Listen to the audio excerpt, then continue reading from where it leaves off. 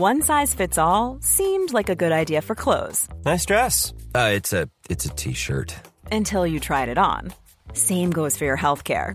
That's why United Healthcare offers a variety of flexible, budget-friendly coverage for medical, vision, dental, and more. So whether you're between jobs, coming off a parent's plan, or even missed open enrollment, you can find the plan that fits you best. Find out more about United Healthcare coverage at uh1.com. That's uh1.com. Hey, I'm Ryan Reynolds. At Mint Mobile, we like to do the opposite of what Big Wireless does. They charge you a lot. We charge you a little. So naturally, when they announced they'd be raising their prices due to inflation, we decided to deflate our prices due to not hating you. That's right. We're cutting the price of Mint Unlimited from $30 a month to just $15 a month. Give it a try at mintmobile.com/switch. $45 up front for 3 months plus taxes and fees. Promo rate for new customers for limited time. Unlimited more than 40 gigabytes per month. Slows full terms at mintmobile.com. This is Paige, the co-host of Giggly Squad, and I want to tell you about a company that I've been loving, Olive & June. Olive & June gives you everything that you need for a salon-quality manicure in one box. And if you break it down, it really comes out to $2 a manicure, which is absolutely insane. It's also so easy to get salon-worthy nails at home with Olive & June. The difference between how your nails used to look when you did them yourself and now with the Mani system is a complete game changer. The best thing about Olive & June, too, is it's a quick dry. Dries in about 1 minute, lasts for 5 days, and full coverage in up to 1 to 2 coats. Visit oliveandjune.com/perfectmani20 for 20% off your first system. That's oliveandjune.com/perfectmani20 for 20% off your first system. It's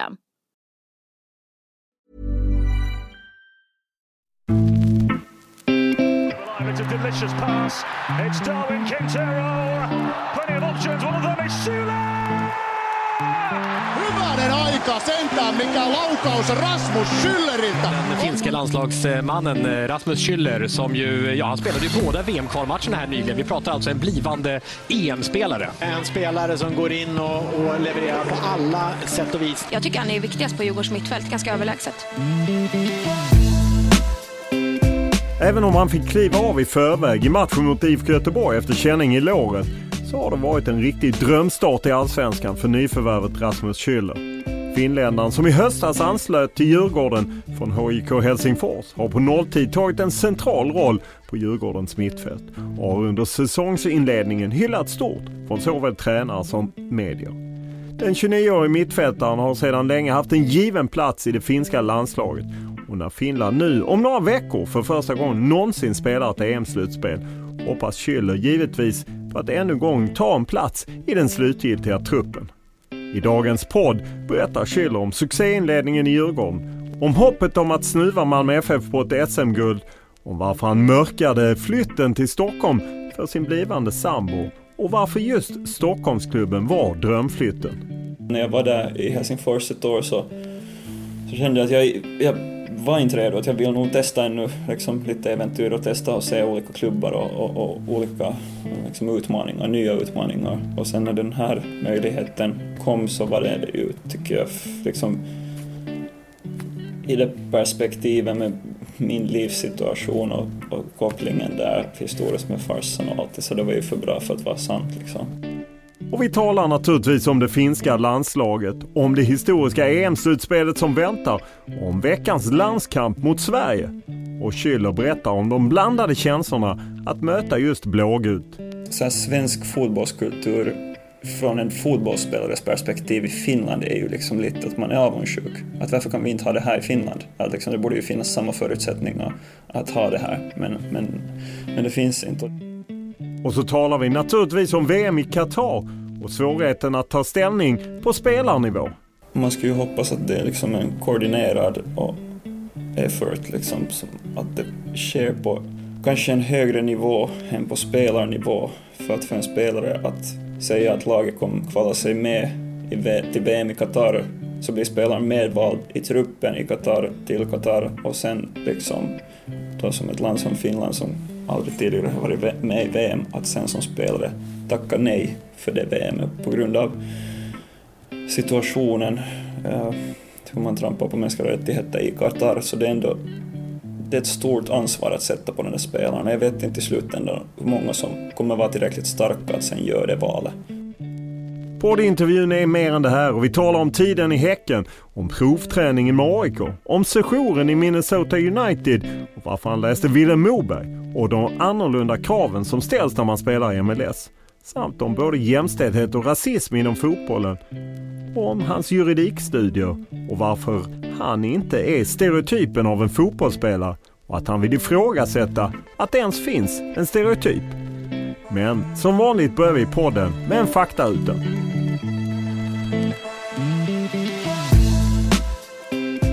Ålder? 29. Bor. Stockholm. Familj? Sambo i Stockholm och sen hemma i Finland har jag 3 syskon och föräldrarna. Utbildning? Jag är student men jag är 5 för rättsnotarie också.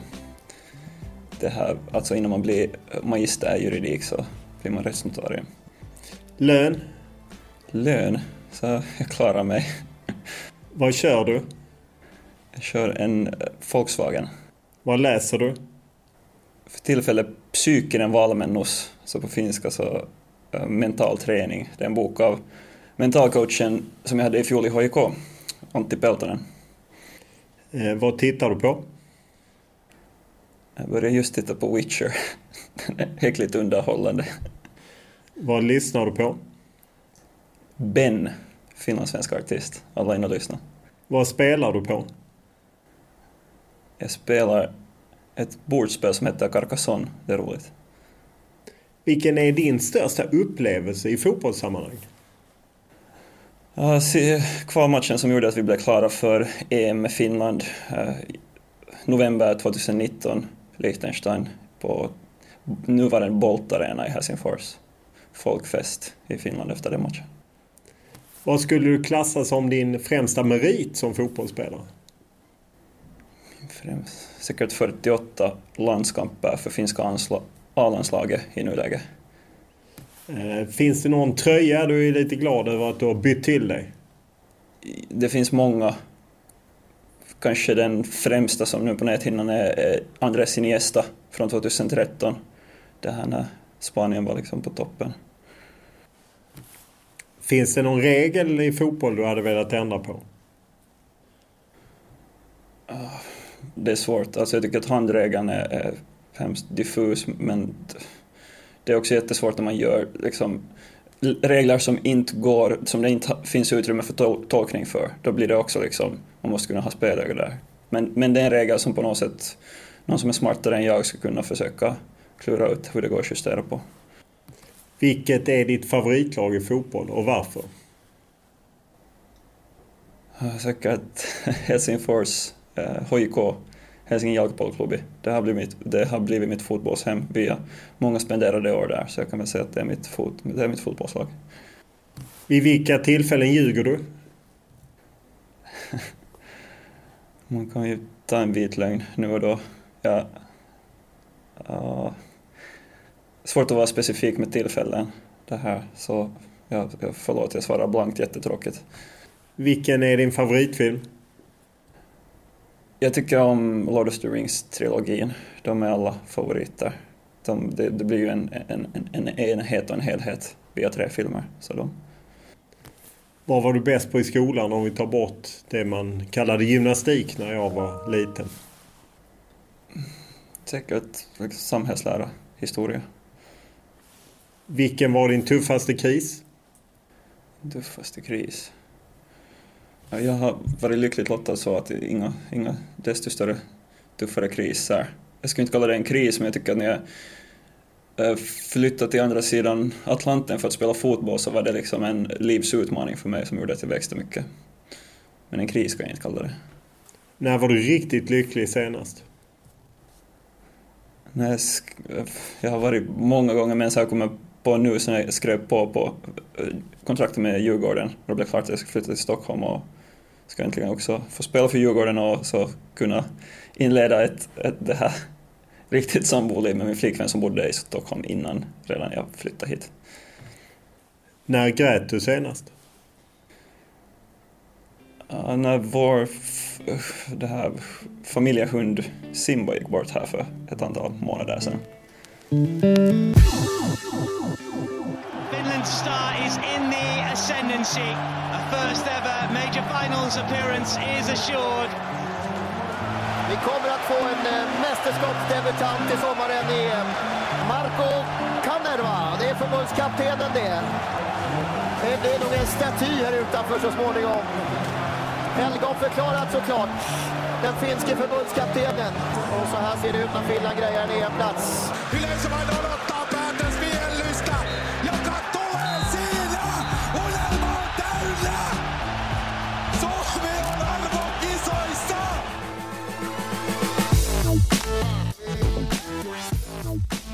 När vi träffats så är det ju väldigt nyligen att Finland har presenterat en stor trupp till EM. Det är ju inte riktigt klart exakt vilka som blir i slutändan. För det är 1 juni som ni får slutgiltiga beskedet. Men du var för med i den här första truppen. Hur var känslan när du fick beskedet? Eller visste du om det? Jag visste om det innan den publicerades, truppen. Lite innan så fick man ju veta att man ska vara med. Fantastisk känsla, det är jätteroligt att vara med. Nu är det ju fortfarande bruttotruppen som du säger, att tyvärr kommer giljotinen, om man kan kalla det så, gå där ännu efter den här veckan när vi spelar mot Sverige. Och sen 1 juni tas den slutgiltiga truppen ut, men glad för att vara med där och förväntansfull. Det ska bli roligt att vara med. Kul att vara med, men vilken nervositet finns att antingen åka för giljotinen eller att dra på sig en skada? Ja, det finns ju där. Det finns ju lite i bakhuvudet, och det har ju funnits här längs med våren också, just med skador och sådär, att man har ju försökt vara extra noggrann, liksom control the controllables, att allt som man kan göra för att hålla kroppen i så gott skick som möjligt så har man ju sett till att göra. Så finns det ju alltid grejer som är utanför ens kontrollsfär som är svårt. Men det finns en nervositet där, men ja, med öppet sinne, med på lägre och gör mitt bästa, så får man se vart det leder. När du gnuggar med Djurgården på Kaknäs, håller man igen lite nu när det börjar närma sig? Nej, det gör man inte. Man kan inte hålla igen i fotboll, för att det går bara att spela fotboll på ett sätt. Eller det är det enda sättet jag kan spela fotboll på, det är att gå 100% i varje situation. Jag tycker nästan när man på något sätt börjar tänka för mycket på saker och sen börjar fundera för mycket på närkamper, hur man går in och så då kan det egentligen nästan bli mer fel och vara större skaderisk. Du har ju spelat i Finlands landslag sedan 2013. Debuterade väl på en vinterturné mot Sverige bland annat. Ja, det var jag med. Och det har blivit många vinterturnéer, eller några stycken. Men då har du ju ändå varit med några gånger när ni kvalat inte nått fram. Det känns nästan lite som ett nationellt trauma att ni aldrig nått ett mästerskap. Så förklara känslan när ni nu är där. Ja, det är ju den gamla diskursen som har funnits, inte enbart i fotboll. Jag gillar att du använder ordet diskurs som är ett lite finare ord för diskussion. Jag tycker om ordet diskurs. Det här, ja, men inom finsk idrott överlag, inte bara fotboll, men sen i och med andra idrottsgrenar har tagit sig över den där tröskeln tidigare än fotbollen, att det har varit den stämpeln att vi har varit okej, och vi hade gyllene generationer med de extraordinära spelarna som inte klarar av det, så hur ska vi någonsin klara av det? Men det har kommit in spelare med fräsch mentalitet och duktiga ledare och duktiga spelare, och det här sakta men säkert har vi arbetat in oss med den där självförtroende som är så viktigt i fotboll, och börja vända matcher som vi kanske tidigare ska kryssa eller förlora till och med till vinst där. Och det här, ja, jag tror att det har mycket att göra. Det är ju alltid ett sammanhang mellan olika personer som bildar en helhet, men förändringen skedde ju när Marco Kanerva kom in för ett antal år sedan efter tyngre perioder med landslaget. Och sen han hade länge varit del av Finska bollförbundet juniorlandslag, och som utbildare i tränar de här UEFA Pro-systemen inom bollförbundet, så han kände ju liksom finska spelarpoolen ut och in, och han liksom visste hur han skulle hantera spelarna och få styrkorna utmätta ur varenda spelare och sen truppen, och sen har vi fått också spelare som har nått nya nivåer i sin klubblagsfotboll och sen kunna hjälpa landslaget oerhört stort. Så. Just spelare, du pratar om den här tidigare generationen. Jag gissar att du tänker på Jari Littmanen, Sami Hyppie och sådana. Var det nästan en belastning för er som kom efter att inte ens de hade lyckats? Jag tror inte att vi tänkte så uttryckligt på det att det här, att när de inte lyckades så det här kan inte någon lyckas. Men det var ju Finland hade ju en spelartrupp där i början på 2000-talet och sen 2010 som så här på pappret tycker man borde ha varit tillräckligt bra för att komma med i ett mästerskap. Men det är ju det här som jag hörde Tim också sa i den här podden. När du intervjuar honom innan så det är ju den generationen som sen har inspirerat den nya generationen till fotbollsspelare i Finland som nu tog steget över tröskeln och in i EM, så de ska ju ha liksom all cred för vad de har gjort för fotbollsfinland. Marco Kanerva som ju då tog över från min kollega Hasse Backe, du var ju i landslaget även under Backe-tiden. Vad lärde ni av det? För det blev ju väldigt mycket förluster, men ni mötte ju också väldigt tuffa lag. Så är det absolut. Det här vi spelar mot otroligt tuffa lag, och jag tror att den början var med Hasse det här. Det var en ganska så här lång inlärningsperiod för honom att lära känna spelarna och spelarna att lära känna sen tränarstaben. Och inom toppfotboll och liksom när det är otroligt konkurrensutsatt så finns det ju inte den tiden. Så liksom det tog för länge för oss att komma in i systemet som han hade tänkt för oss och för honom att hitta spelarna till det systemet som han hade tänkt. Och sen när det på något sätt började sitta kanske i något skede, vilket det nu sen slutgiltigen aldrig gjorde, så då var tiden slut, för det hade blivit så många dåliga resultat där på raken. Och sen ska man ju minnas att vi spelar mot riktigt topplag i och med att han hade de där connections och liksom han har varit med del av elitvärldsfotboll länge, så han kunde fixa sådana matcher som vi kanske inte hade tidigare spelat i träningssammanhang. Och det syntes ju också att sen var det liksom, det var ett för stort steg att ta för snabbt. Om man ser till när ni började närma er EM-kval, det är ju länge sedan nu i och med att pandemin har skjutit på EM, men då hösten 2019, fanns det någon rädsla att tänk om vi snubblar igen? Jag menar, det var ju till och med när Roy Hodgson var manager för Finland så var de väl 1 mål från att gå dit, så att fanns det hela tiden den här rädslan att vi snubblar igen? Alltså det som var jätteviktigt för finska landslaget här i den här eran med Marco Kanerva och utvecklingen inom landslaget var faktiskt Nations League. För Nations League, det här nya konceptet, när var det kom med? Var det 2018? Hösten 2018, ja precis. Så det var ju liksom, det var ju vår så här, liksom, vad heter det? När man innan pjäsen har man generalrepetitionen kvällen innan. Så det var ju vår generalrepetition för EM-kvalet. Den här nya, att man fick spela så att säga tävlingsmatcher, men som liksom hade ändå mindre press på sig än det här kvalet. Och då liksom kunde vi bygga därifrån, börja den där liksom nya eran och fick bra resultat med oss. Och så gick vi och vann vår grupp i den här C-kategorin. Och det gav ju oss liksom sen redan en jättestor boost att gå in i EM-kvalet med. Att den här processen börjar någonstans där. Så att vi... Säkert alltid finns det ju farhågor om att man kommer att snubbla om och så vidare, men vi gick in i kvalet med ett jättegott självförtroende just på grund av Nations League. Hur hanterar man uppståndelsen som blir nu i Finland? Första mästerskapet någonsin och dessutom då möta både Ryssland och Danmark. Hur hanterar ni förväntningar och förhoppningar? Ja, det här, vi har ju också blivit mer rutinerade här längs med vägen. Det är ju, tycker om att tala om processer, och det är ju alltid en process och liksom vi utvecklas på planen, och sen utvecklas vi liksom också mentalt, psykologiskt att på något sätt ta oss an stigande förväntningar. Och det tycker jag att är vi bra på. Vi har en jättebra truppsammanhållning som jag tycker att vi är jättetydliga ofta.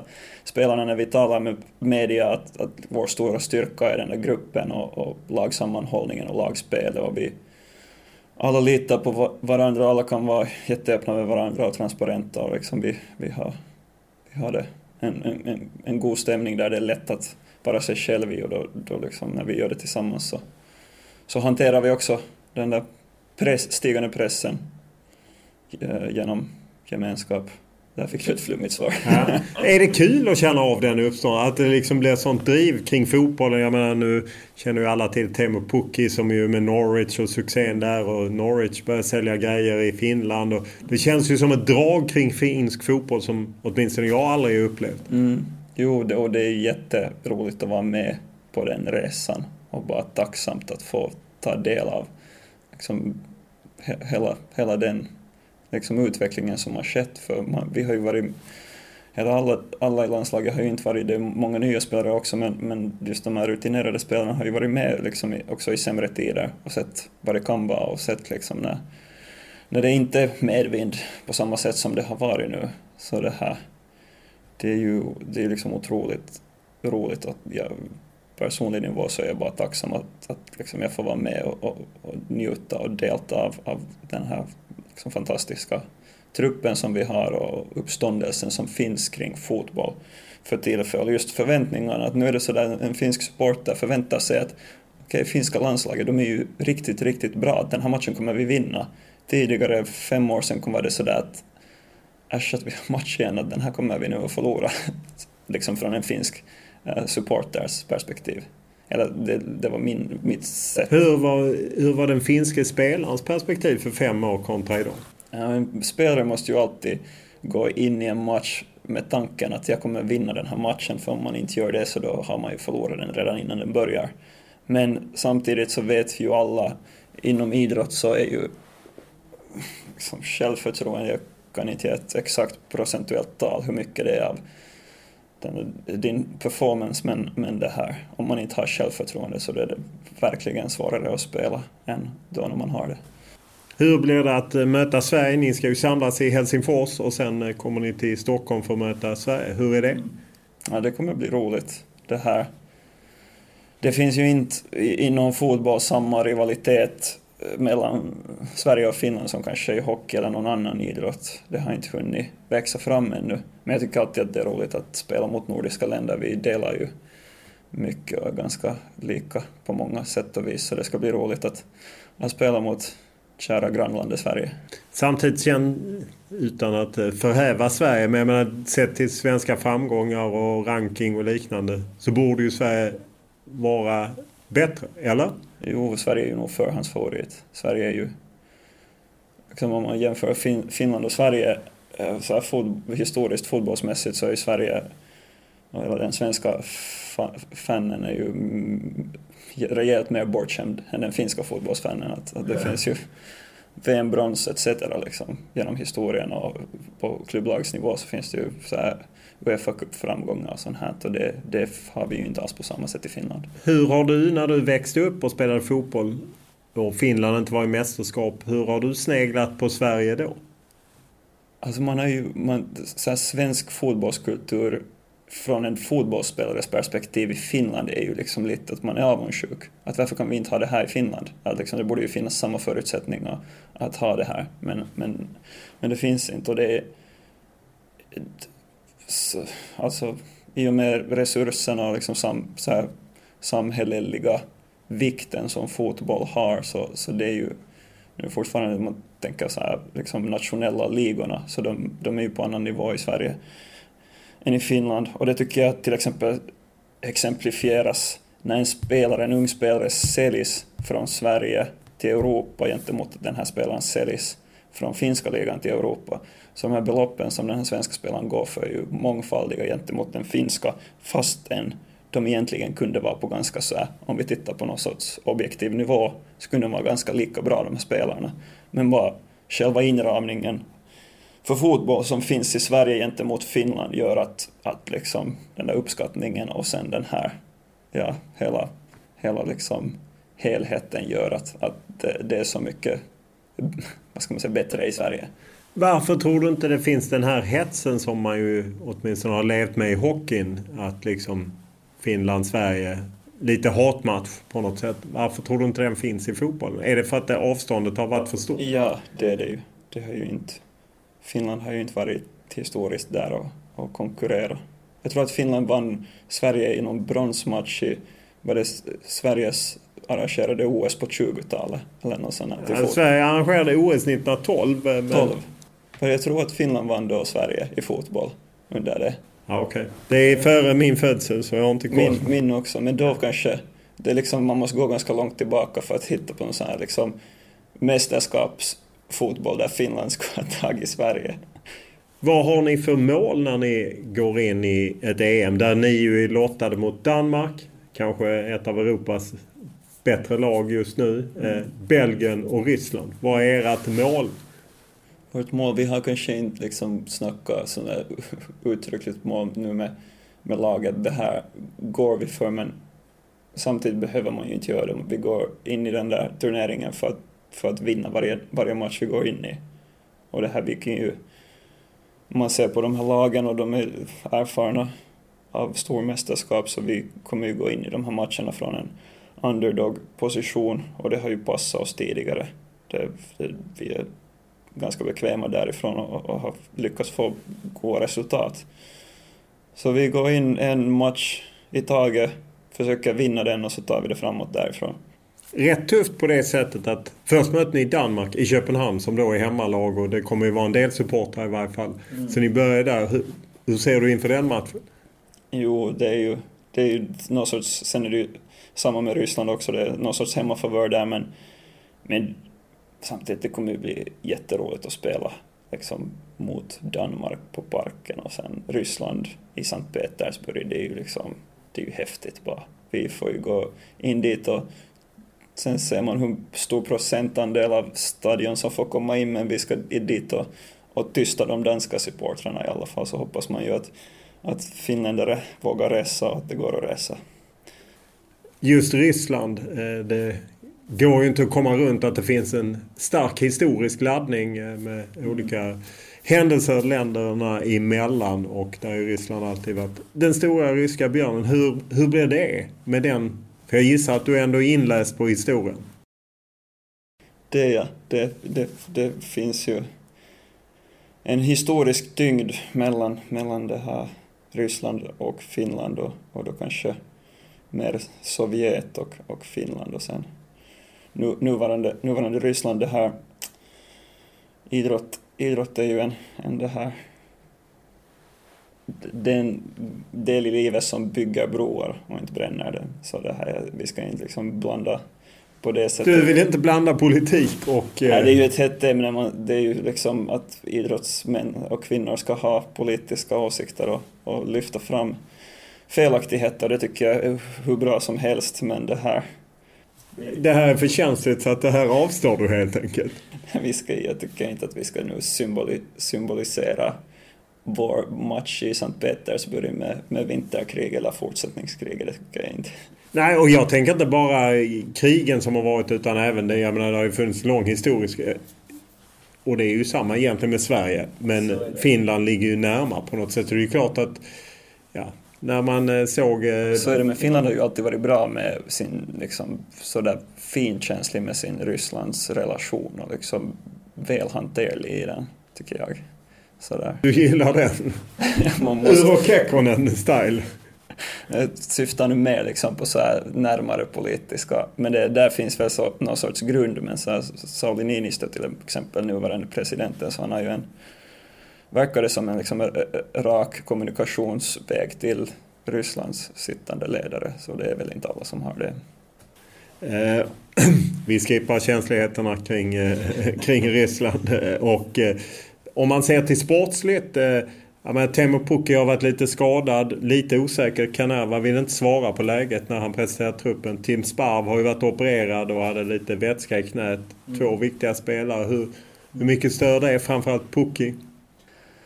Ja, såklart hoppas man ju att alla spelare som är viktiga för laget kommer vara tillgängliga och 100%iga. Så det kommer man ju inte runt, att det är 2 spelare som är otroligt viktiga för laget, och man hoppas att de är redo att köra när det drar igång. Men sen samtidigt så senaste åren så har det varit ganska mycket skador i och med så mycket matcher nu när det har varit speciella år här bakom oss, så vi har nog kunnat gå runt ganska mycket i truppen och också via det funnit vårt sätt att nå resultat.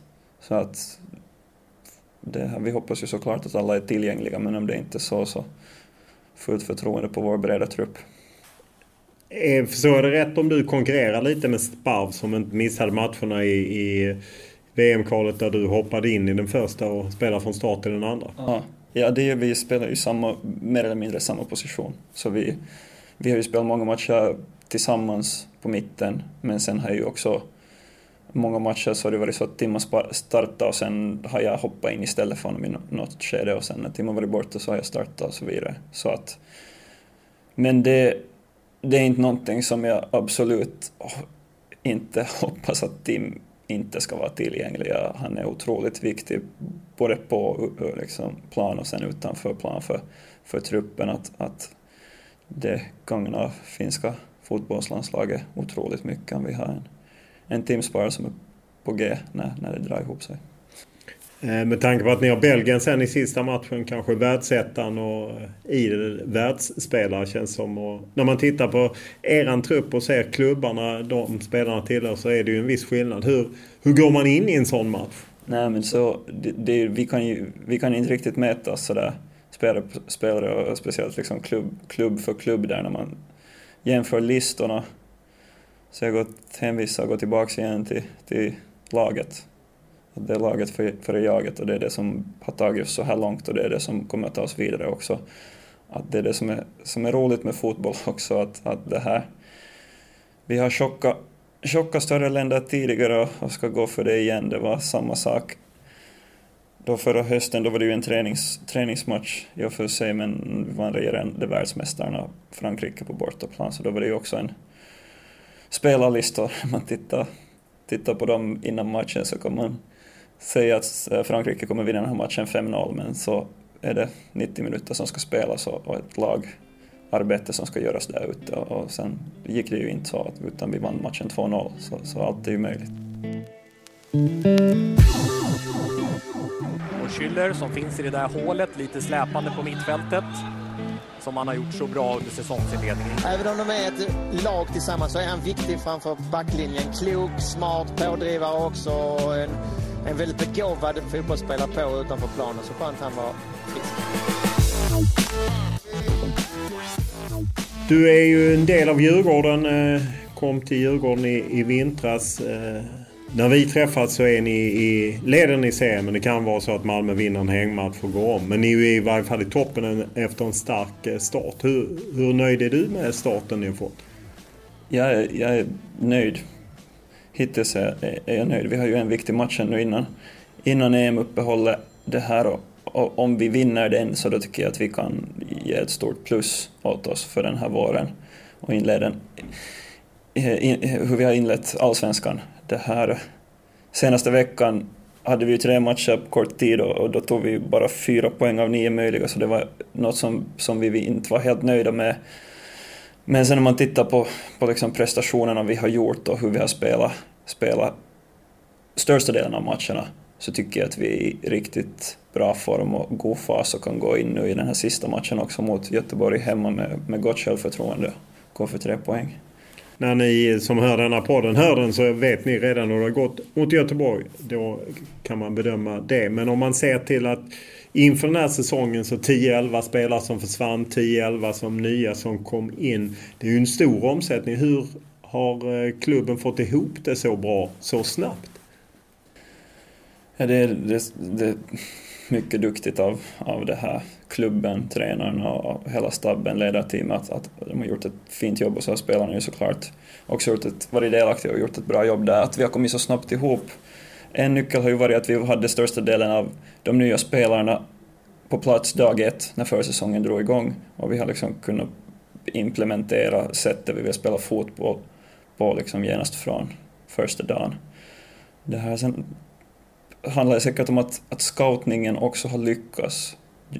Djurgården har ju säkert ett sätt att rekrytera spelare på, att de tänker att de här spelarna kommer sitta både som spelarprofil på planen och utanför planen till liksom våra värderingar och hur vi vill spela fotboll. Så det har ju lyckats också nu om man speglar det mot den här våren och försäsongen. Och det här sen är det ju goda resultat som har matat igen ett självförtroende som har liksom växt i och med de här goda resultaten och fått igång kanske någon sorts snöbollseffekt där vi liksom har fått bra resultat, spela bra fotboll och sen kunna vidareutveckla på det här sättet som vi vill ta oss an matcherna. Vad är dina intryck av tränarduon Thomas Lagerlöf, Kim Bergstrand? Vad är det de har? För det första tycker jag att det är otroligt det här, vad ska jag använda för det, är coolt och snyggt att det finns 2 uttryckliga liksom huvudtränare. Det har jag inte varit med om tidigare i min karriär. Och det är ju otroligt effektivt hur de komplementerar varandra och hur de liksom utan sån här hierarkisk ställning liksom bara kan sådär bara stötta varandra och liksom ha olika synsätt och liksom komplementera i vad de gör som ledare. Det här sen tycker jag de är... Är inte det förvirrande att du inte vet vem som bestämmer? Nej, de båda bestämmer, så det är ju inte förvirrande. Det här, jag tycker att det är en stor styrka att man kan ha det på det sättet. Och sättet som de ser på fotboll och hur när vi har matchgenomgångar och det här kolla på videon och analysera så det, jag tycker att det är imponerande hur de kan liksom så knappt sätta ihop liksom, hitta de där bitarna att liksom exploatera vad är det vi gjorde fel i den här situationen, vad gjorde vi bra, vad är det som motståndaren har för svagheter här eller styrkor. Jag tycker att de är otroligt bra på det här, de liksom på ett pedagogiskt lätt sätt får spelarna att förstå att det är det här som vi kommer gå för i den här nästa matchen, eller det här vi försöker nu träna på för att bli bättre, att de gör det liksom, de gör det på ett kommunikativt bra sätt och liksom lätt för spelaren. Hur långt kan det bära? Jag menar, ni åkte ut i kuppen, jag vet att du var besviken för det, och sen nu är det ju ett SM-guld. Kan ni utmana Malmö exempelvis, som är den stora rivalen? Ja, så är det. Det är alltså, en serie är ju ett maratonlopp. Det är inte liksom en 100 meters rush. Och vi har ju liksom inte kommit ännu så långt på den där maratonen. Så att det är upp till oss nu att upprätthålla det här, vidareutvecklas och liksom komma ihåg att det är många matcher kvar, och det gäller att också kunna vinna på olika sätt och knippa de där poängen fast spelet inte alltid sitter, för det har vi också lärt oss här under våren att det här, vi kommer alltid inte spela den fotbollen exakt så som vi vill, men vi måste ändå kunna ta de där poängen för att kunna utmana slutet av året om mästerskapet. Så jag har nog självförtroende för det och tror att vi kan gå hela vägen och vara med där i slutändan på toppen, men det kommer att kräva ett stort jobb. Vilka spelare är det som imponerar på det? Menar du nu från egna lag eller allsvenskan? Ja, det är många. Jag tycker att en som man inte kan liksom vara utan att lyfta fram är Magnus Eriksson, som är vår kapten, som är jätteviktig det här också på och utanför planen. Det här en fin ledare på det sättet. Han är socialt skicklig åt alla i beaktande och hålla liksom stämningen god i truppen, men sen när det är liksom dags att utföra och dags att smälla på, så då vet han att det är dags, men sen samtidigt så vet han att nu kan man lite ha det kul och fjanta omkring också lite när det inte liksom dags att smälla på igen. Så han har en bra balans i det, och det tycker jag att han har varit en stor styrka, men samtidigt är många i truppen som är otroligt viktiga. Att det är också det är roligt. Jag har nu senaste år har jag varit del av lag som faktiskt har en fin sammanhållning, och det har liksom, inte alltid varit helt enkelt. Nej, så är det ju inte alltid i fotboll, så det är njutning. Det är konstigt, för alla säger alltid att det är fantastisk stämning. Men man kan ju inte säga det när man är inne i det, det är inte. Så att jag vet inte riktigt om det du säger nu är sant eller inte. Nej, nu ljuger jag inte. Nej, okej. Och om man ser till allsvenskan i stort, vad är din bild av allsvenskan? Du har ju varit där tidigare i Häcken, jag tänker vi pratar om det lite senare, men vad har hänt på de 5 år du har varit borta med allsvenskan? Förutom att det inte är någon publik. Exakt. Ja, det är ju det här svårt att säga hur allsvenskan har utvecklat sig. Det är ju klubbar, till exempel, jag tror att Djurgården när jag var senast här var uttryckligen så här liksom en stor klubb eller liksom utmanare, på samma sätt som nu att klubbar har gjort olika bra resultat och olika jobb och sen samtidigt utvecklas på olika sätt. Men jag tycker det är ju det som är roligt med allsvenskan och karaktärisera allsvenskan, att det finns så många så här inom situationstecken topplag, eller lag som alltid går för guld och tror att de kommer vinna i år. Att det är ju på det sättet så blir det lite konkurrens om det hela, för det är många som ser sig där uppe som topplag och det här, det är ju alltid så också. Malmö har ju senaste åren varit uttryckliga lag att slå och varit bäst, men sen mellanåt så kommer det alltid någon annan som tar det. Du fick ju en rejäl tackling mot Varberg och så. Hur upplever du att är det för hårda tag?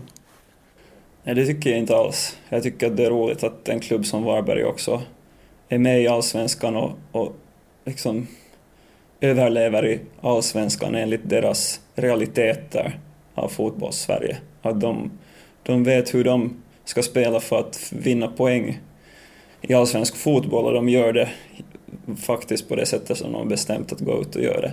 Att det här är ingen lätt match att spela Varberg bort, att det här, och man ska ge respekt att man kan spela fotboll på olika sätt, och det här, jag tycker att det var starkt av oss att ta 3 poäng där, och nu såg man ju det här, till exempel Norrköping som åkte till Varberg, så hade sen svårigheter och kunde inte ta 3 poäng.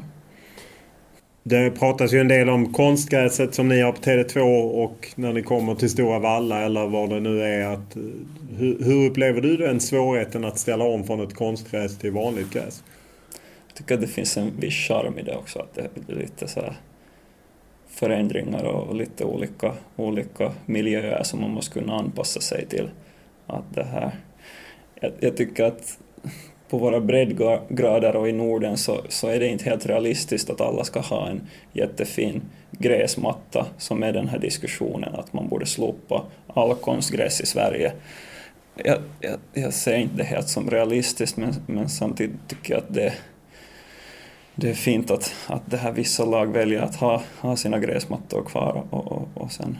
Var det gräset som bidrog till Edvardsens mål när du tappade bollen och han fick ett läge?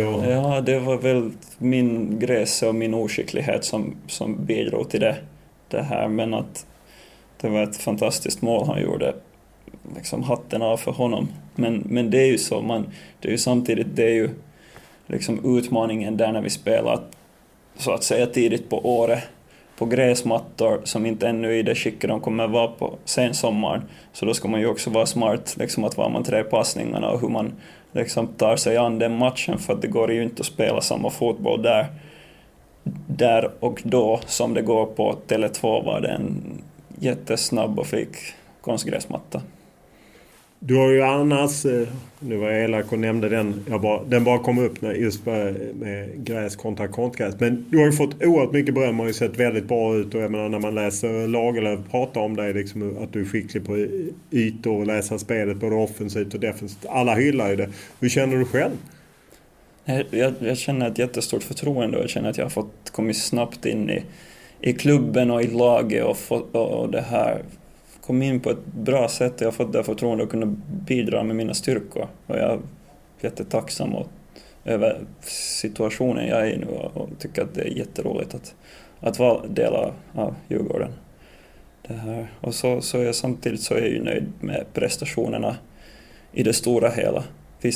Man gör ju alltid fel och det kommer bli fel och sen korrigerar man, och men det är ju del av fotbollen också att man försöker ju spela sin fotboll, och då är man inte alltid 100% och det här det är jag inte, och jag försöker få utvecklas fortfarande och bättra på mig, men det här, jag är glad över situationen jag är i Djurgården nu och hur vi spelar fotboll. Var det ett mindre steg än du hade förväntat dig att faktiskt ta klivet in i startelvan och göra det bra i ett allsvenskt topplag? Ja, det vet jag inte. Eller du var säker på att du skulle kliva in? Jag har varit med som proffs fotbollsspelare länge. Det här tycker jag att till exempel MLS som liga är lite mer konkurrenskraftig än allsvenskan. Så jag tvivlar inte liksom på att jag inte skulle klara mig på den här nivån, det gjorde jag inte. Men sen har man ju alltid visst att jag kommer ha en stor roll och ett stort ansvar över det här vårt lags prestation. Att samtidigt är det ju liksom vissa spelare som det korrelerar att hur spelare spelar så spelar laget också. Så det här men samtidigt är det ju att när den här lagmaskinen fungerar bra så ser också individerna bättre ut, och det är ju någonstans där vi är nu med Djurgården, att vi spelar jättebra tillsammans, så då ser också individerna bra ut där. Men för att svara på frågan så mindre steg, det vet jag inte liksom. Jag har ändå ett gott självförtroende. För lite, 1,5 år sedan, hösten 2019, så hade du lämnat MLS. Du var utan kontrakt. Du provtränade med AIK. Varför blev det inget? Ja, det får du fråga AIK. Det var en speciell tid i mitt liv, för kontrakt tog slut i MLS. Jag skulle tillbaka till Finland och börja lumpen, och sen skulle vi ännu ha de här avgörande kvalmatcherna för att nå EM med Finland. Så jag var inne i armén och gjorde min det här utbildning för att lära mig hantera vapen och krig. Hantera ryssen helt enkelt. Exakt, men sen skulle vi ännu det här spela avgörande och viktiga fotbollsmatcher. Så då fick jag en veckas träningsledighet, och då hade min agent bra kontakt med AIK. Tydligen inte tillräckligt bra, men bra kontakt, så att han arrangerade upp det här träning för mig att förbereda mig inför EM också. Så det var liksom en win-win för mig att jag kunde åka dit, var en bra verksamhet och förbereda mig för viktiga matcher istället för att vara ute i skogen när man sen ska spela EM-kval till slut. Och sen är det ju så också att min nuvarande sambo, flickvän, bodde ju då redan i Stockholm. Så du ville till Stockholm? Ja, så att jag var i Stockholm också, då kunde jag ju träffa henne. Men Expressens Daniel Kristoffersson uppger att det var Rickard Norling, då var han tränare. Han var inte tänd på dig. Vad är din bild? Ja, det vet jag inte. Det kan ju han bara svara på. Men jag tyckte, jag var ju där bara en vecka och har ju en liten bild av deras verksamhet. Men jag tycker Rickard Norling verkar ju härlig och också liksom en riktig fotbollsprofessor och filosof. Det var spännande och roligt och var den här korta veckan liksom del av hans verksamhet. För när man läser på lite så framstår det som att Djurgården var en viktig klubb för dig när du växte upp. Din pappa höll på Djurgården. Blev inte han arg när du tränade med AIK? Jo, men han vet också att jag har haft länge ett intresse av att spela i Stockholm just på grund av min så här civila situation. Och just då, under den tidpunkten, så fanns det liksom inget tydligt från Djurgården. Så då var jag i situation där jag försöker få ett parförhållande att gå ihop, så då är man ju lite desperat. Jag fattar. Då går man till AIK. Ja. I slutändan blev det ju ingenting du skriver på för HIK Helsingfors. Men med en klausul att om något öppnar sig i Stockholm, då är du fri. Ja. Var är det du har läst de här klausulerna? I ditt kontrakt. I mitt kontrakt? Nej, jag har inte läst ditt kontrakt, men det uppgavs att du var gratis i princip. Och att du var fri och gå till... För jag menar, vi skrev ju tidigt att du skulle gå till Djurgården och alla förnekade, men att du hade liksom via... Ja, var det inte så helt enkelt? En sån här kontrakt är ju ofta under sekretess, så man ska ju inte gå ut med vad det står i dem, men någonstans har ni ju fått några indikationer, men det fanns ju liksom... Vi hade kommit överens att över ett nominellt belopp så är det möjligt att göra en sån här transfer, och då explicit liksom i den här Stockholmsregionen. Det här för HIK och jag går ju långt tillbaka, och de har hjälpt mig mycket, och jag känner att jag också har hjälpt dem en del under min tid som fotbollsspelare. Så vi kunde väl hitta ett samförstånd där liksom att hjälpa varandra, och vi hade ju en jätteframgångsrik det här säsong i fjol med HIK, vann dubbel med både kuppen och det här ligan. Vi var inte med i Europaspelen i fjol, så vi vann någonting som vi var delaktiga i. Så det här HIK var väl också nöjda med utfallet över det där året. När Bosse Andersson, för jag gissar att det är han som tar kontakt med dig när de inser att du kan komma dit och de har fått en del luckor, hur reagerar du då? Ja, jag var glad, måste jag säga. Jag var ju här förra hösten sen efter att min säsong hade tagit slut. det här i Finland och med landslaget så var jag ju i Stockholm just på grund av den civila situationen. Och sen blev det ju klart liksom att det fanns ett intresse från Djurgården där längs med hösten, men jag vågar ju inte säga någonting åt min sambo liksom att det är nu på gång, för det har ju i fotboll är det ju aldrig, det är saker och ting på gång men ingenting är säkert förrän namnen på papper och allting är säkert. Så hon liksom var fullt ovetande om situationen tills sådär, typ det var signat eller sådär någon dag innan sådär, och sen kommer chocken att hörde att nu blir det så att jag kommer flytta hit. Men det här, när Bosse ringde så eller när vi fick den här initiala kontakten så jag var ju det här jättetaggad och liksom ville från första sekund att det ska bara gå i mål. Både din pappa och din sambo var väldigt nöjda helt enkelt. Jo, efter initiella chocken att det nu liksom kommer bli så båda var riktigt, riktigt nöjda. Så att din sambo var inte helt nöjd från början? Nej, det var en chock först. Hon var så att vad fan, för vi har ju varit liksom till och från i så här långdistans ganska länge. Så sen det är ju också en så här förändring som sker sen sist och slutligen, så hon var ju glad, men det var roligt. Det blev ju först en sådär, varför har du inte sagt någonting? Ja, jag fattar. Det är ju lite, kan ju vara lite känsligt. Ja. Men varför ändå lämna just Helsingfors? Ni är väldigt framgångsrika, du har tagit mycket titlar där och jag menar, ni vann ju dubbeln. Jag har ändå varit där länge och det har nått stor framgång där, och jag det här tänkte när jag kom tillbaka från MLS att okej, att nu kommer jag bara i Finland tillbaks. Jag har ju mitt plugg där också liksom, att nu kommer det vara redo, men sen när jag var där i Helsingfors ett år så kände jag att jag var inte redo, att jag vill nog testa ännu liksom, lite äventyr och testa och se olika klubbar och olika liksom, utmaningar, nya utmaningar. Och sen när den här möjligheten kom så var det ju, tycker jag, liksom, i det perspektivet med min livssituation och kopplingen där historiskt med farsan och allt det, så det var ju för bra för att vara sant liksom. Så att är det till och med så att du vill ut vidare? Alltså längre än allsvenskan? Nej, alltså min drömsituation var ju nog att signa för Djurgården och det här nu, för att avslöja lite så då, sån här klausul som du nämnde att kanske fanns i mitt kontrakt, så skulle ju inte ha funnits där om det inte skulle vara en ganska drömsituation för mig, det här som nu blev av. Just att du vände hem och gjorde militärtjänst. Det låter sent för att göra militärtjänst. Det var jättesent. Jag borde ha gjort det.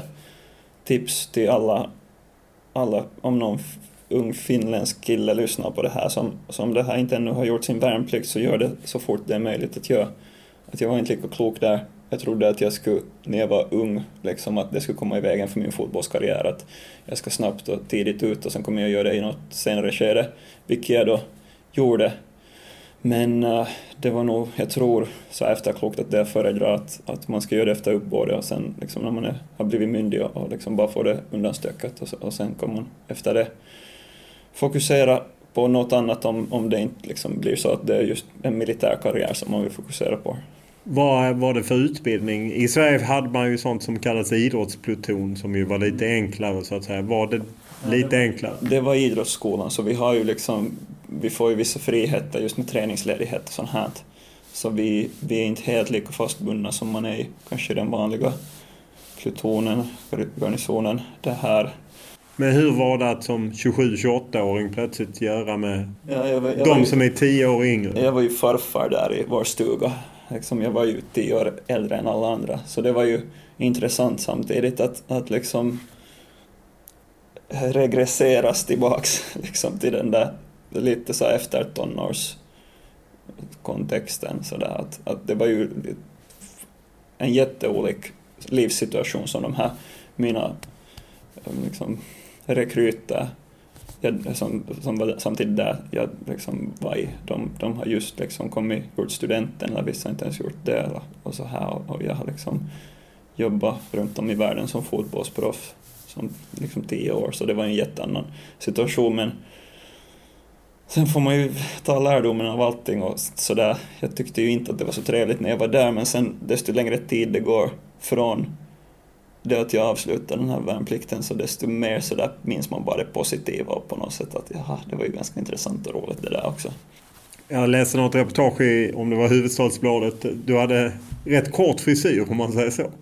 Jo, jag snaggade håret innan det här. Innan jag skulle in, det var roligt, vi hade just något landskap innan jag skulle gå in i, påbörja min utbildning, så folk kände ju inte igen mig när jag mitt i att komma med så här igelkotten på planen, så det var just föräldrarna kände inte att det var Rasmus liksom, det där kan ju inte vara han nu. Men det hör ju till det hör ju inte till att alla får, det är mindre strikt än det var tidigare att man ska klippa sig, men ändå lite strikt är det ju, och det blir ju praktiskt att ha ganska lite hår där, för man hinner ju inte tvätta sig så ofta som man vanligtvis kanske gör.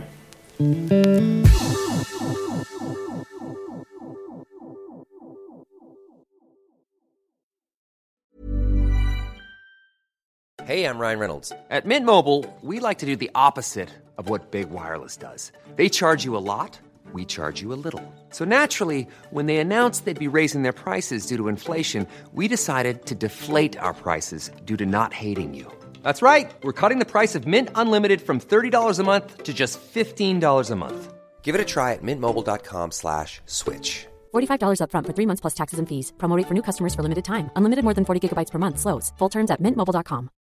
One size fits all seems like a good idea for clothes until you try them on. Same goes for healthcare. That's why United Healthcare offers flexible, budget-friendly coverage for medical, vision, dental, and more. Learn more at uh1.com.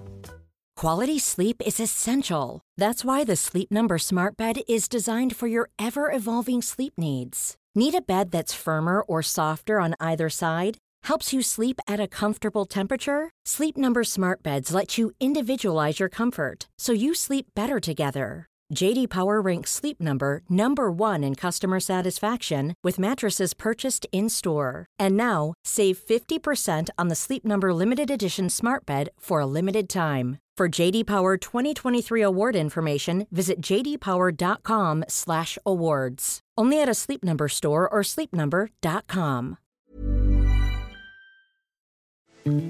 Foster beaten. Rasmus Schuller, I think, is at the bottom of that pile of HJK Helsinki players. It is Schuller who has made the breakthrough. Well, it was Manstrom down that right-hand side, and Schuller has had a couple of efforts, and you've got to be saying that's a great finish, Connor. But should he be in there unmarked? Schuller gets the finish.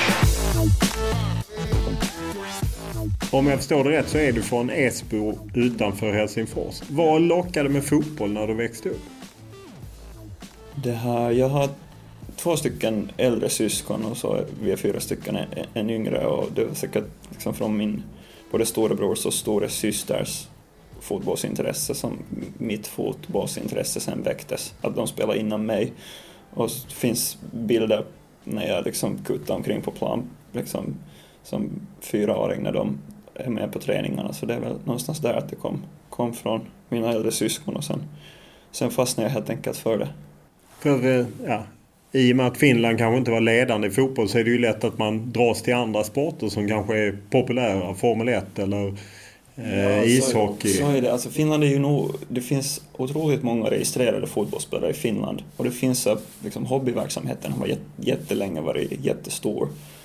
Om man håller upp, det finns grassroots-verksamheten inom fotboll i Finland har länge varit stort. Många har hållit på med det. Det är ju bara liksom att den där liksom sen edgen och den här liksom internationella toppframgången har uteblivit, och sen också den här proffsverksamheten är ju inte liksom, den utmynnas inte, den här grassroots liksom massan som finns till sen liksom de här finkornen som blir de här kärnorna. Så det är liksom det som kanske mer har uteblivit i finsk fotboll, att det har nog funnits massor med barn som har valt att spela fotboll, men sen är det så att det inte liksom har resulterat i större framgång. När förstod du att du hade någonting som kunde bära iväg? Du debuterade rätt tidigt i FC Honka i högsta serien. Det var så att det var en god kompis till mig då i tiden, och fortfarande en god kompis som vi spelade i samma juniorlag som det blev liksom gymnasie. Man ska välja vilka gymnasium man kommer att söka till. så hade han gjort klart för sig att han kommer att söka till Mäkelärinne, som är då ett idrottsgymnasium, var man kan då också spela mer fotboll och ha det här morgonträning till exempel i skolan. Så då tänkte jag att wow, det här är ju en bra idé, att jag tycker ju också om fotboll, att jag tror att jag gör samma val som du, och det gjorde jag, kom in, och liksom efter det påbörjade gymnasietiden så blev det liksom mer uttryckligt att okej, att det här kan ju vara en steg att gå. Och det här, sen ganska snabbt så kom jag med där med Honkas representationslag. Vad hade du för mål då med fotbollen? Vad siktade man på? Man kan ju vara skönt, när man är ung så kan man ju drömma lite stort. Jo, när man är ung så drömmer man ju jättestort. Det är ju liksom, man hade ju sen drömmar om helt de här toppligorna och det här.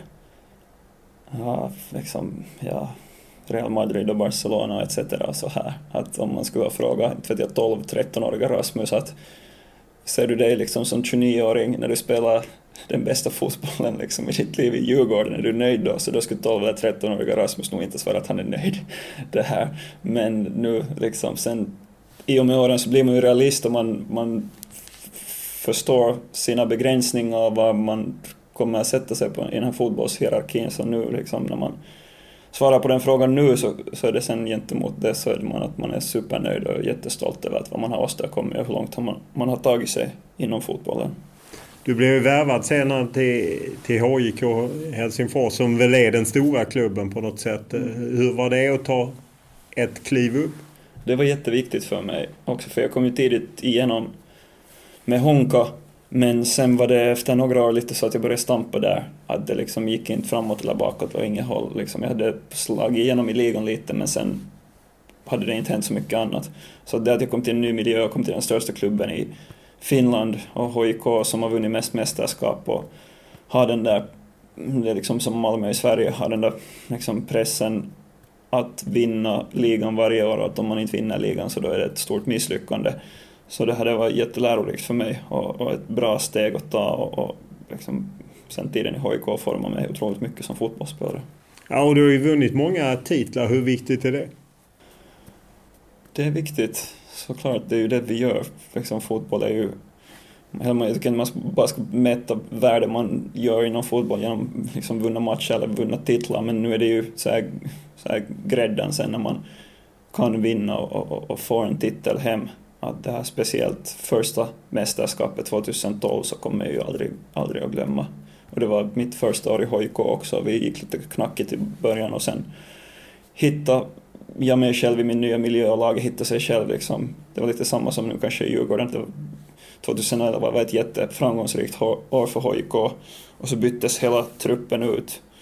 Det här i princip är jättestor omsättning och sen måste vi sådär göra oss på nytt, men sen samtidigt så där kunde vi liksom vara framgångsrika på slutet och vinna mästerskapet, så det glömmer jag nog aldrig. Det var en stor liksom, viktig stund för mig inom fotbollen.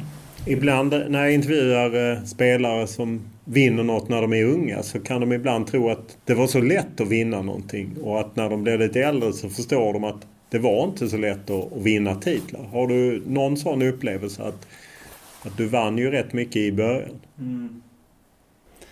Nej, jag förstår det. Man är lite naiv som ung spelare, att man tror att allt liksom alltid är så lätt. Jag förstår absolut det synsättet. Men jag tror nog inte en enda titel jag har vunnit i min karriär har kommit lätt.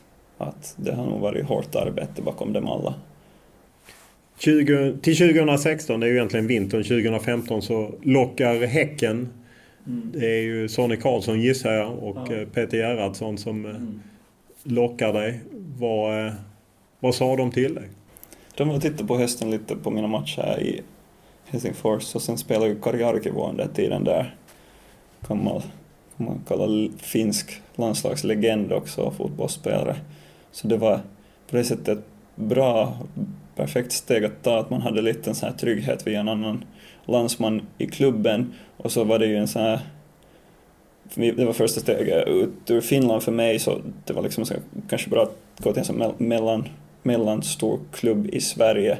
Var förväntningarna inte de högsta, men sen samtidigt så hade ju klubben höga förväntningar inom sig, för att det är ju en välskött klubb med goda resurser. Vi hade en bra spelartrupp då också.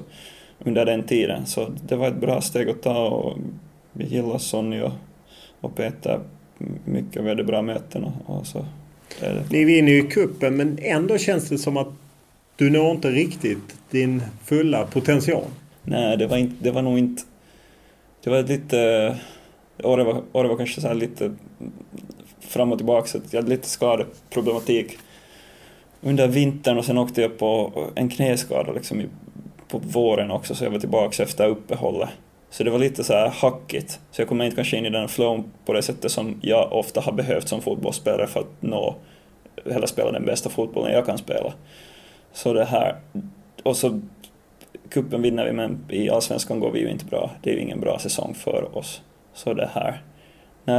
Jag har goda minnen från min tid i Göteborg. Det var en fin klubb och en fin stad, men det var nog inte den bästa fotbollen i mitt liv jag har spelat där. Är det därför du hoppar på när Minnesota United, nystartade MLS-klubb, är intresserad? Är det därför du vill komma iväg? Eller? Ja, alltså det har nog inte att göra med liksom att jag inte trivs i Häcken eller känner att jag får min bästa fotboll ur där. Det är ganska tidigt att säga efter en säsong, utan det är mest så där att jag tycker att det är ett äventyr som lockar med MLS och Minnesota som är liksom för bra för att tacka nej till. Att jag tänkte att om den här chansen kommer kanske inte på nytt, att det här jag vågar inte avböja här för att det här lockar för mycket. Första säsongen så är du ett tag i MLS men går tillbaka på lån till HJK. Ja. Och sen spelar du väldigt mycket andra året, kanske lite mindre tredje året. Hur var de nästan 3 åren i MLS? De var jättelärorika. Det brukar man säga när det är tufft, men man vill på något sätt klä det i lite andra ord. Ja, nej, men det var tufft samtidigt. Men det var jätteroligt det här. För som jag sa, det där att flytta hela vägen till Minnesota från Norden var ett ganska stort steg för mig. Så jag liksom flytta ensam dit med 8 timmars tidsskillnad till liksom familj och vänner och alla liksom så. Så det här, det var, man fick lära sig på riktigt att ta hand om sig själv och liksom, alltså, kunna liksom också utanför fotbollsplanen klara sig utan sina så här stödnätverk. För Göteborg hade jag också släktingar som bodde i Göteborg, så det var ju liksom, jag var ju ganska bekväm där också. Så Minnesota var sen helt på ett annat sätt liksom, så här step into the unknown. Vad lärde du dig av det steget? Jag lärde mig liksom om kulturella skillnader mellan Norden och det här USA. Det är ändå i Minnesota svensk trakter, det påminner ju. Jo, finsk också. Det första jag gjorde när jag kom till Minnesota var ju läste Invandrarna och Utvandrarna och de här Mobergs klassiker.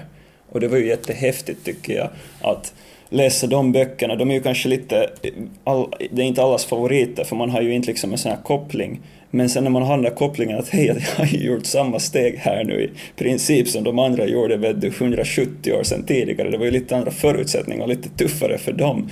Lite tuffare?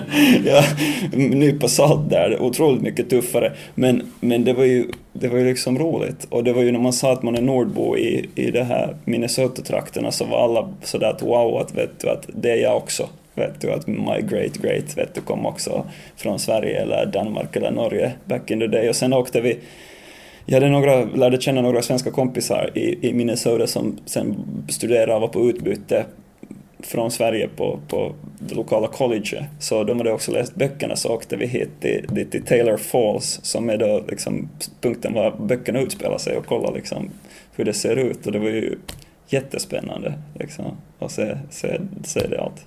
Rolig koppling. Vad var det jobbigaste med kulturskillnaden?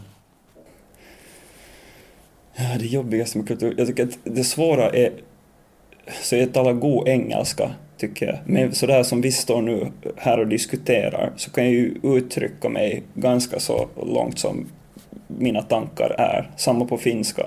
Men sen fast jag kan god engelska så jag tycker att det var svårt att komma in i diskussioner och svårt att liksom vara på en sån här level playing field med en amerikan när man diskuterar eller när man ska interagera. För att det är liksom ändå det är inte hemmafavör för mig när det är ett språk som jag inte kan sen ut och in lika bra som någon som har bott och levt där och gjort allt på det sättet hela sitt liv.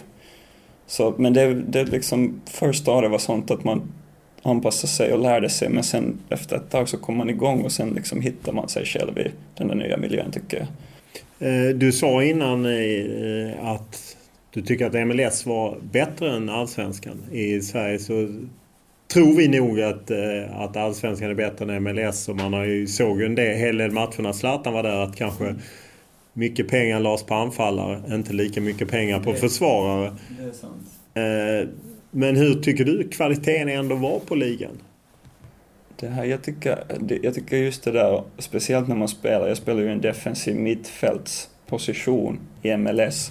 Så då spelar jag ju ofta liksom mot kärnan i motståndarlaget. Så jag spelar mot Miguel Almiron eller i DC United, Rooney var ju inte på topp med, men man spelar ju alltid mot den här kärnan som defensiv mittfältare egentligen. Så det sätter ganska liksom, höga krav på en.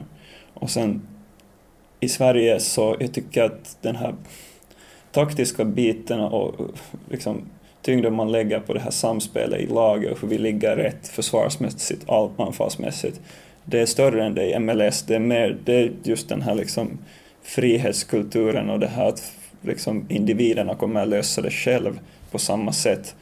Att vi köper den här stora kärnan för stora pengar och sen ger vi de här friheterna och så kommer den här personen att lösa det för oss. Så då blir det liksom mindre organisation inom de här klubbarna och lagarna, och då blir det ett större ansvar för individen. Och då tycker jag att det också var så försvarsmässigt. Och sen när man spelar då mot den här liksom anfallskärnan och har en större yta som man måste kunna kontrollera, så då ställer det, tycker jag, högre krav, i alla fall på mig, i MLS att spela MLS än att vad det har gjort hittills i allsvenskan. Hur mycket stöter du på Zlatan? 2 säsonger är ni där samtidigt? Jo, vi spelar nog ett antal matcher mot varandra. Det var så att Hur många mål gjorde han mot Minnesota? Jag vet inte om han gjorde ett enda. Det var kanske statistik där. Men jag fick med mig hans skjorta det här, så det är jag nöjd över. För det var nog roligt. Det var stort att spela mot honom. Jag tror vi spelade. Just det här, du pratar ju mycket om laget. Och att det är olika löner är ju känt i fotbollsvärlden och idrottsvärlden. Men i Nordamerika så publicerar man ju lönerna. Man kan ju säga att du hade $300,000 2019. Hur var det i omklädningsrummet att någon har liksom $45,000, någon har 300,000, någon har kanske $3 miljoner? Jag tyckte inte att det var ett så hett samtalsämne som man kanske skulle tänka att det skulle vara. Det är ju, den stora snackisen blir ju sen när någon inte presterar liksom gentemot den där lönen som man sitter på. Så därför är det ju, tycker jag, också jättetransparent. Det är ju sådär liksom att okej, nu levererar du inte på det sättet som du borde sätta i din lön. Och då blir det ju också, det är ju sådär trade-kulturen och det här, vet du, att man sen blir någon spelare liksom bara cut och liksom waved och sånt här. Att det är ju, ja, man är inte så finkänslig där med det, och de är vana vid det. De amerikanska spelarna speciellt, att det var inte så stora konstigheter, fast det är för oss otroligt det här. Jag gissar att du mötte Magnus Eriksson också. Hade du koll på honom? Ja, det hade jag. Jag har ju följt med liksom svenska ligan nog, fast han gjorde inga mål mot Minnesota. Då har inte spelat här. Jag tror att han gjorde mål mot oss. Nej, jag vet inte. Du vet inte, det såg ut som att han inte gjorde mål. Jag är ganska säker. Jag tänkte du ville ha den på honom. Men apropå när jag gjorde en podd med honom i höstas, så tyckte han det var jobbigt, för han var ju en designated player. När han plötsligt skulle flyga business och de andra skulle gå bak i planet. Det pallade inte han, så han gick och satte sig där bak sen. Ja, just det, okej. Du satt där bak från början. Alltså det är ju otroligt klumpigt om det är så. Men vi hade inte i Minnesota ett sånt upplägg. Vi hade ju DPs också, men de satt inte i business. Vi satt alla i coach tillsammans och var lika missnöjda. Det är kul att du tar upp Willem Moberg, att du läser det. För jag hittade också på Finska förbundets hemsida där du sitter och läser en godnattsaga, en bok som Anja Gattu skrivit om Kosovo Asllani. Hur kom det sig? Det Finska bollförbundet har tillsammans med Jenny Haukio som är då Sauli Niinistö, nuvarande presidentens fru, First Lady i Finland, så de har en sån här kampanj att finska barn ska läsa och röra på sig mer. Så vi alla landslagsspelare har gjort sådana här klipp var vi läser lite och väljer ut böcker som vi ska läsa, och så ska vi berätta om vårt eget läsande och hur det var som barn och välja en bok och lite sådär utmana barn också att göra det här för att läsa mer och röra på er. Så jag tycker det är jättebra att det tas sådana initiativ, och jag tror att Tim Sparv också har varit säkert jätteengagerad där, men också liksom en sån här drivkraft att starta upp det hela. Ja, Tim Sparv har väl en egen bokklubb och liknande. Hur kommer det sig att ni på något sätt är ju inte stereotypen för en fotbollsspelare? Jag tror inte de flesta spelare som åker till USA, till Minnesota, läser Invandrarna och Utvandrarna av Willem Moberg. Nej, jag tror att jag tror att det liksom lite måste revideras det där som vad som är en stereotyp av en fotbollsspelare. Det finns lika mycket olika slags individer och människor av olika slag i de här fotbollsklubbarna som liksom att alla sätter liksom sitt eget prägel på sitt eget sätt på hur vi är och det här. Hon springer så snabbt hon kan mot fotbollsplanen. Fötterna studsar mot asfalten. Hon känner sig lätt och stark i kroppen och ökar takten ytterligare när hon hör fötter bakom sig.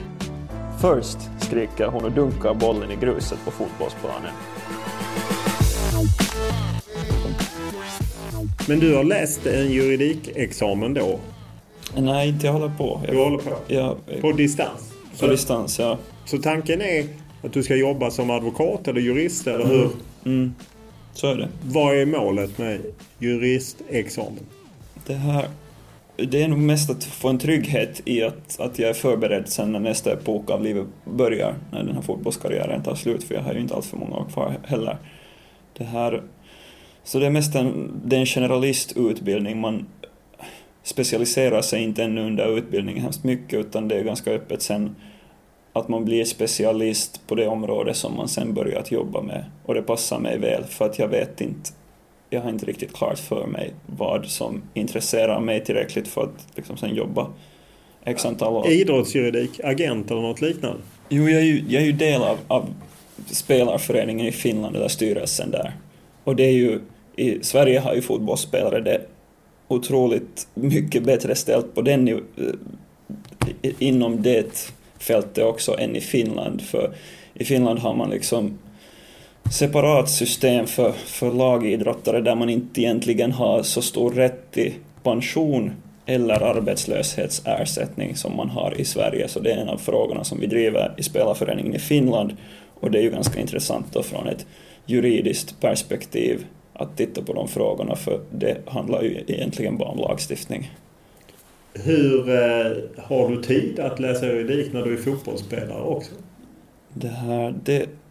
Det har ju varit nu så här guldkanten med, för mig, om man får säga så här kast med coronan, att nu har ju allt blivit på distans i Helsingfors universitet. Så nu under coronan har jag ju kunnat studera mer än vad jag någonsin tidigare har gjort, för nu finns den närvaroplikten som har tidigare funnits fysiskt på plats på nätet. Så nu har jag kunnat avlägga. Man har ju timmar under dygnet, har man ju tid att göra sånt som fotbollsspelare, för man kan ju inte träna.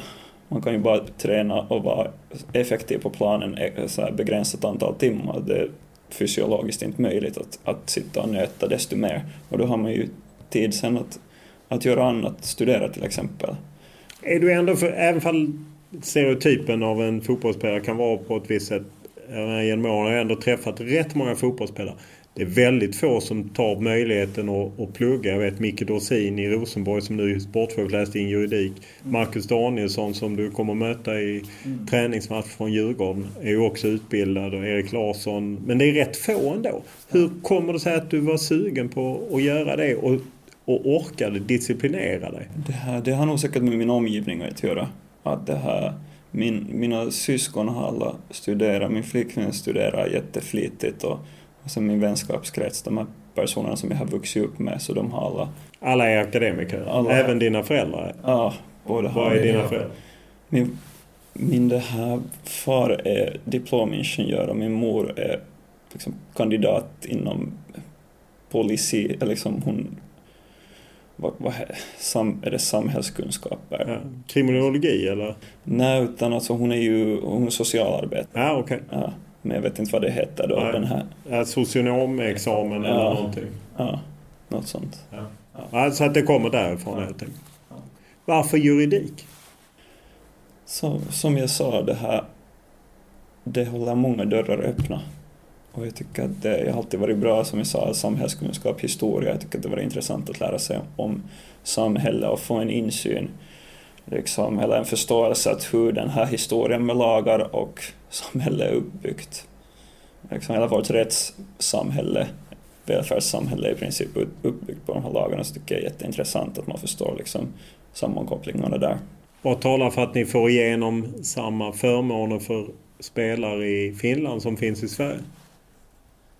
Ja, det är ett jobb som har gjorts länge och som det inte har skett någon förändring än på. Att det kräver liksom, man ska använda ordet diskurs nu igen, en förändring i diskursen om man tittar på professionella idrottare i Finland. Att vi i Finland är jätteglada när det går bra för landslagen och nöjda liksom.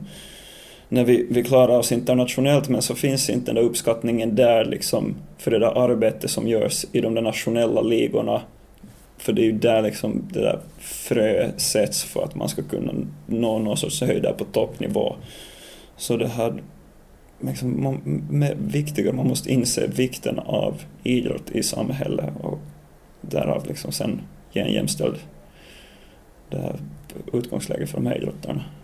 Spelarföreningen är ju en del av FIFPro, spelarfacket, och det är ju liksom en diskussion nu, ska man spela hur många matcher och liknande. Hur ser du på den kampen som på något sätt spelarna för mot både klubbar och landslag? Ja, det är en bra fråga. Speciellt där helt på världsnivån, toppnivån, så jag tycker att det är mättat. Jag tycker inte att det kan spelas mer matcher. Och man ser ju liksom också de här klyftorna växer med att man måste ha så otroligt stora trupper för att klara sig nu för tiden, för att kunna det här, att spela alla de här matcherna, för det kommer komma de här skadorna oundvikligt när man spelar den här mängden matcher, och det är inte bra med så mycket skador. Så det är bra med mycket jobb, det behövs mycket fotbollsspelare, men samtidigt så ska det finnas en balans där också. Om man spelar för mycket matcher så finns det inte heller, kvaliteten lider det också. En annan fråga som ju varit framförallt aktuell i Norden, men kanske även i USA, är ju jämställdheten, som ju på något sätt går hand i hand med det du pratar om, att damerna som representerar Finland ska få lika mycket som herrarna. Hur viktigt var det att ni drev igenom det?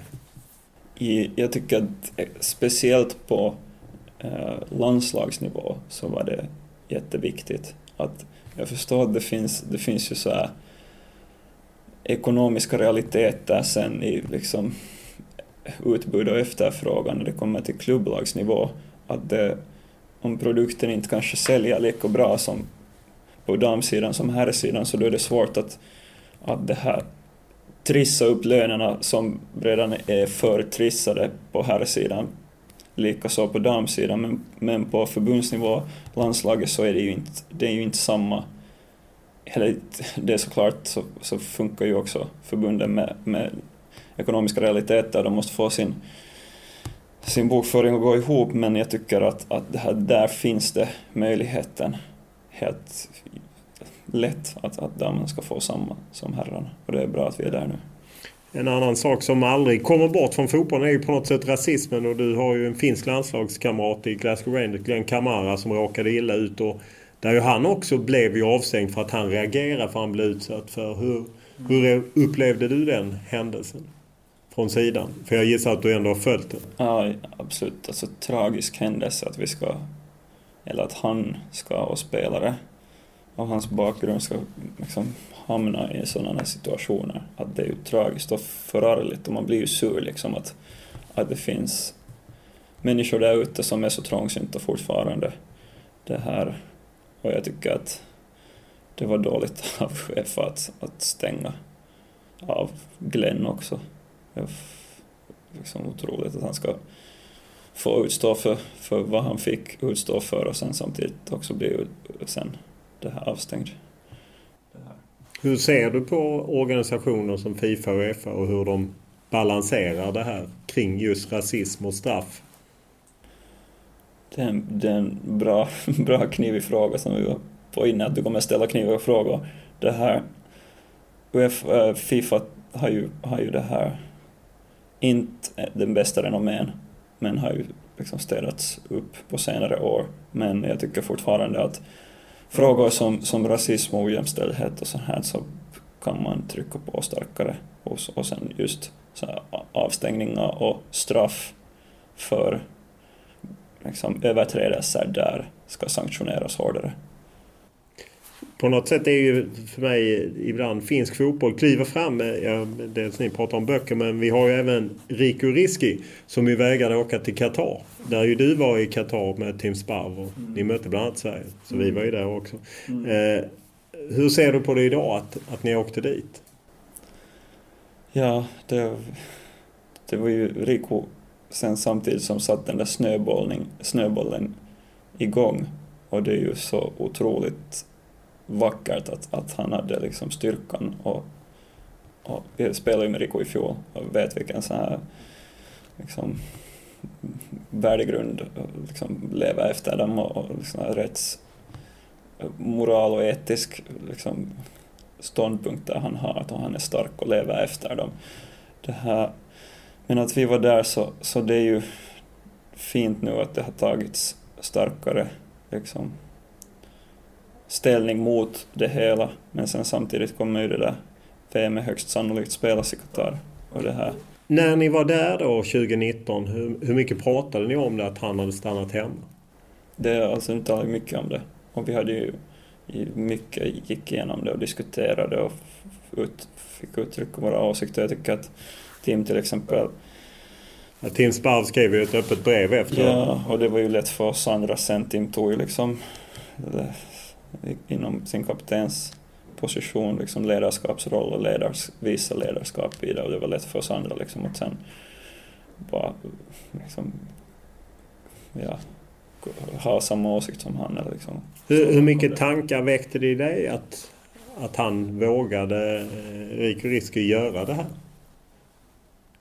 Alltså det är ju det att det väcker ju en rörelse och det väcker ju tankar hos andra, och det är ju som ringar på vatten sen. Det är ju det som är det stora i det hela. Man förstod ju inte i början när man hörde att Rico har gjort det här valet, så man förstod ju inte omfattningen och publiciteten som i en början som det kommer att få. Och det är ju det som är det otroligt starka i det, och det här liksom globaliseringen och det här att vi alla är uppkopplade nu hela tiden liksom att det rör sig. Var det någon som försökte påverka honom att ändå åka med eller? Det vet jag inget om, och det tror jag inte heller. Det har jag svårt att tro liksom, genom att jag känner personerna som sitter i ledningen i bollförbundet. I VM-kvalet senast så var det ju flera landslag som klev fram. Det började ju med Norge och sen var det Tyskland och Nederländerna och Danmark med vissa typer av protester, eller i varje fall t-shirts som human rights och liknande. Hur resonerade ni i Finland? För vad jag vet så gjorde ni inget. Ja, men vi kom med ett utlåtande, liksom spelarna på sociala medier och bollförbundets kanaler.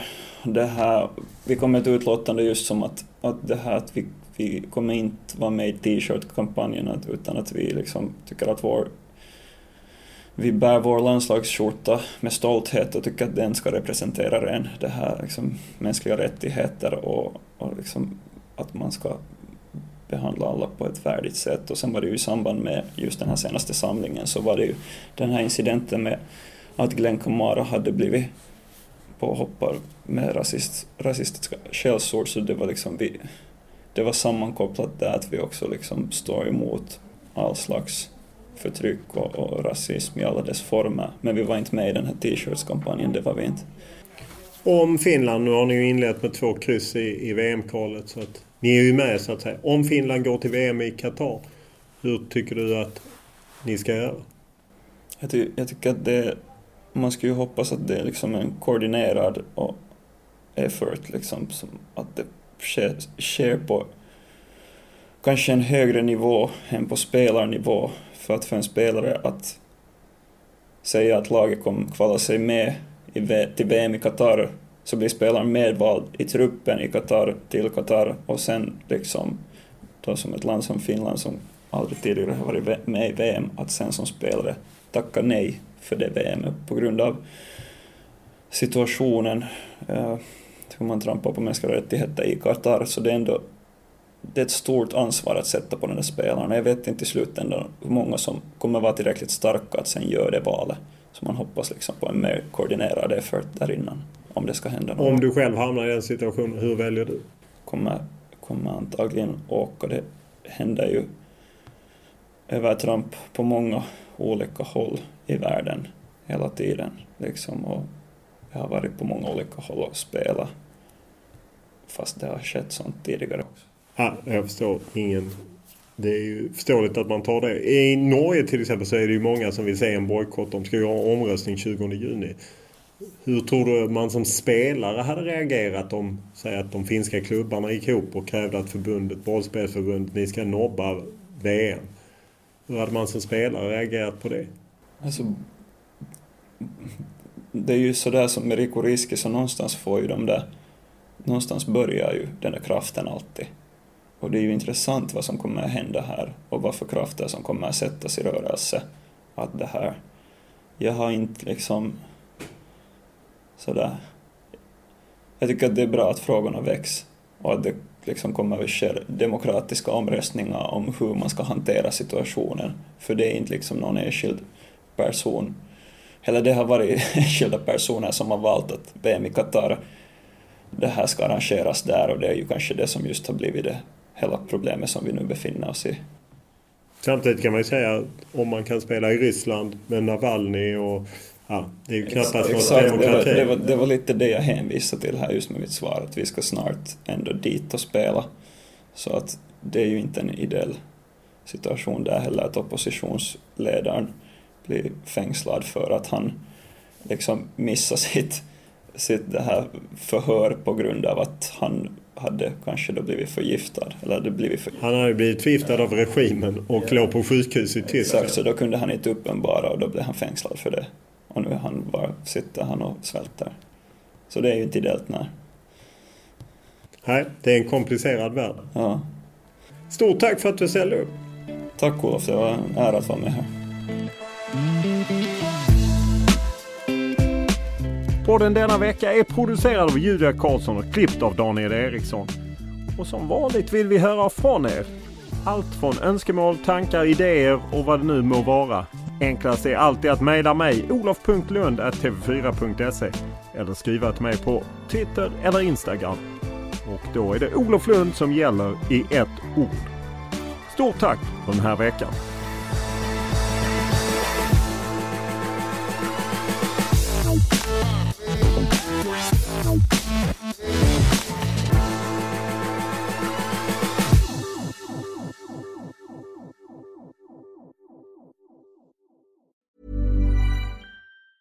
Mom deserves the best, and there's no better place to shop for Mother's Day than Whole Foods Market. They're your destination for unbeatable savings, from premium gifts to show-stopping flowers and irresistible desserts. Start by saving 33% with Prime on all body care and candles. Then get a 15-stem bunch of tulips for just $9.99 each with Prime. Round out Mom's menu with festive rosé, irresistible berry chantilly cake, and more special treats. Come celebrate Mother's Day at Whole Foods Market. Planning for your next trip? Elevate your travel style with Quince. Quince has all the jet-setting essentials you'll want for your next getaway, like European linen, premium luggage options, buttery soft Italian leather bags, and so much more. And it's all priced at 50 to 80% less than similar brands. Plus, Quince only works with factories that use safe and ethical manufacturing practices. Pack your bags with high-quality essentials you'll be wearing for vacations to come with Quince. Go to quince.com/trip for free shipping and 365-day returns. Mom deserves the best, and there's no better place to shop for Mother's Day than Whole Foods Market. They're your destination for unbeatable savings, from premium gifts to show-stopping flowers and irresistible desserts. Start by saving 33% with Prime on all body care and candles. Then get a 15-stem bunch of tulips for just $9.99 each with Prime. Round out Mom's menu with festive rosé, irresistible berry chantilly cake, and more special treats. Come celebrate Mother's Day at Whole Foods Market.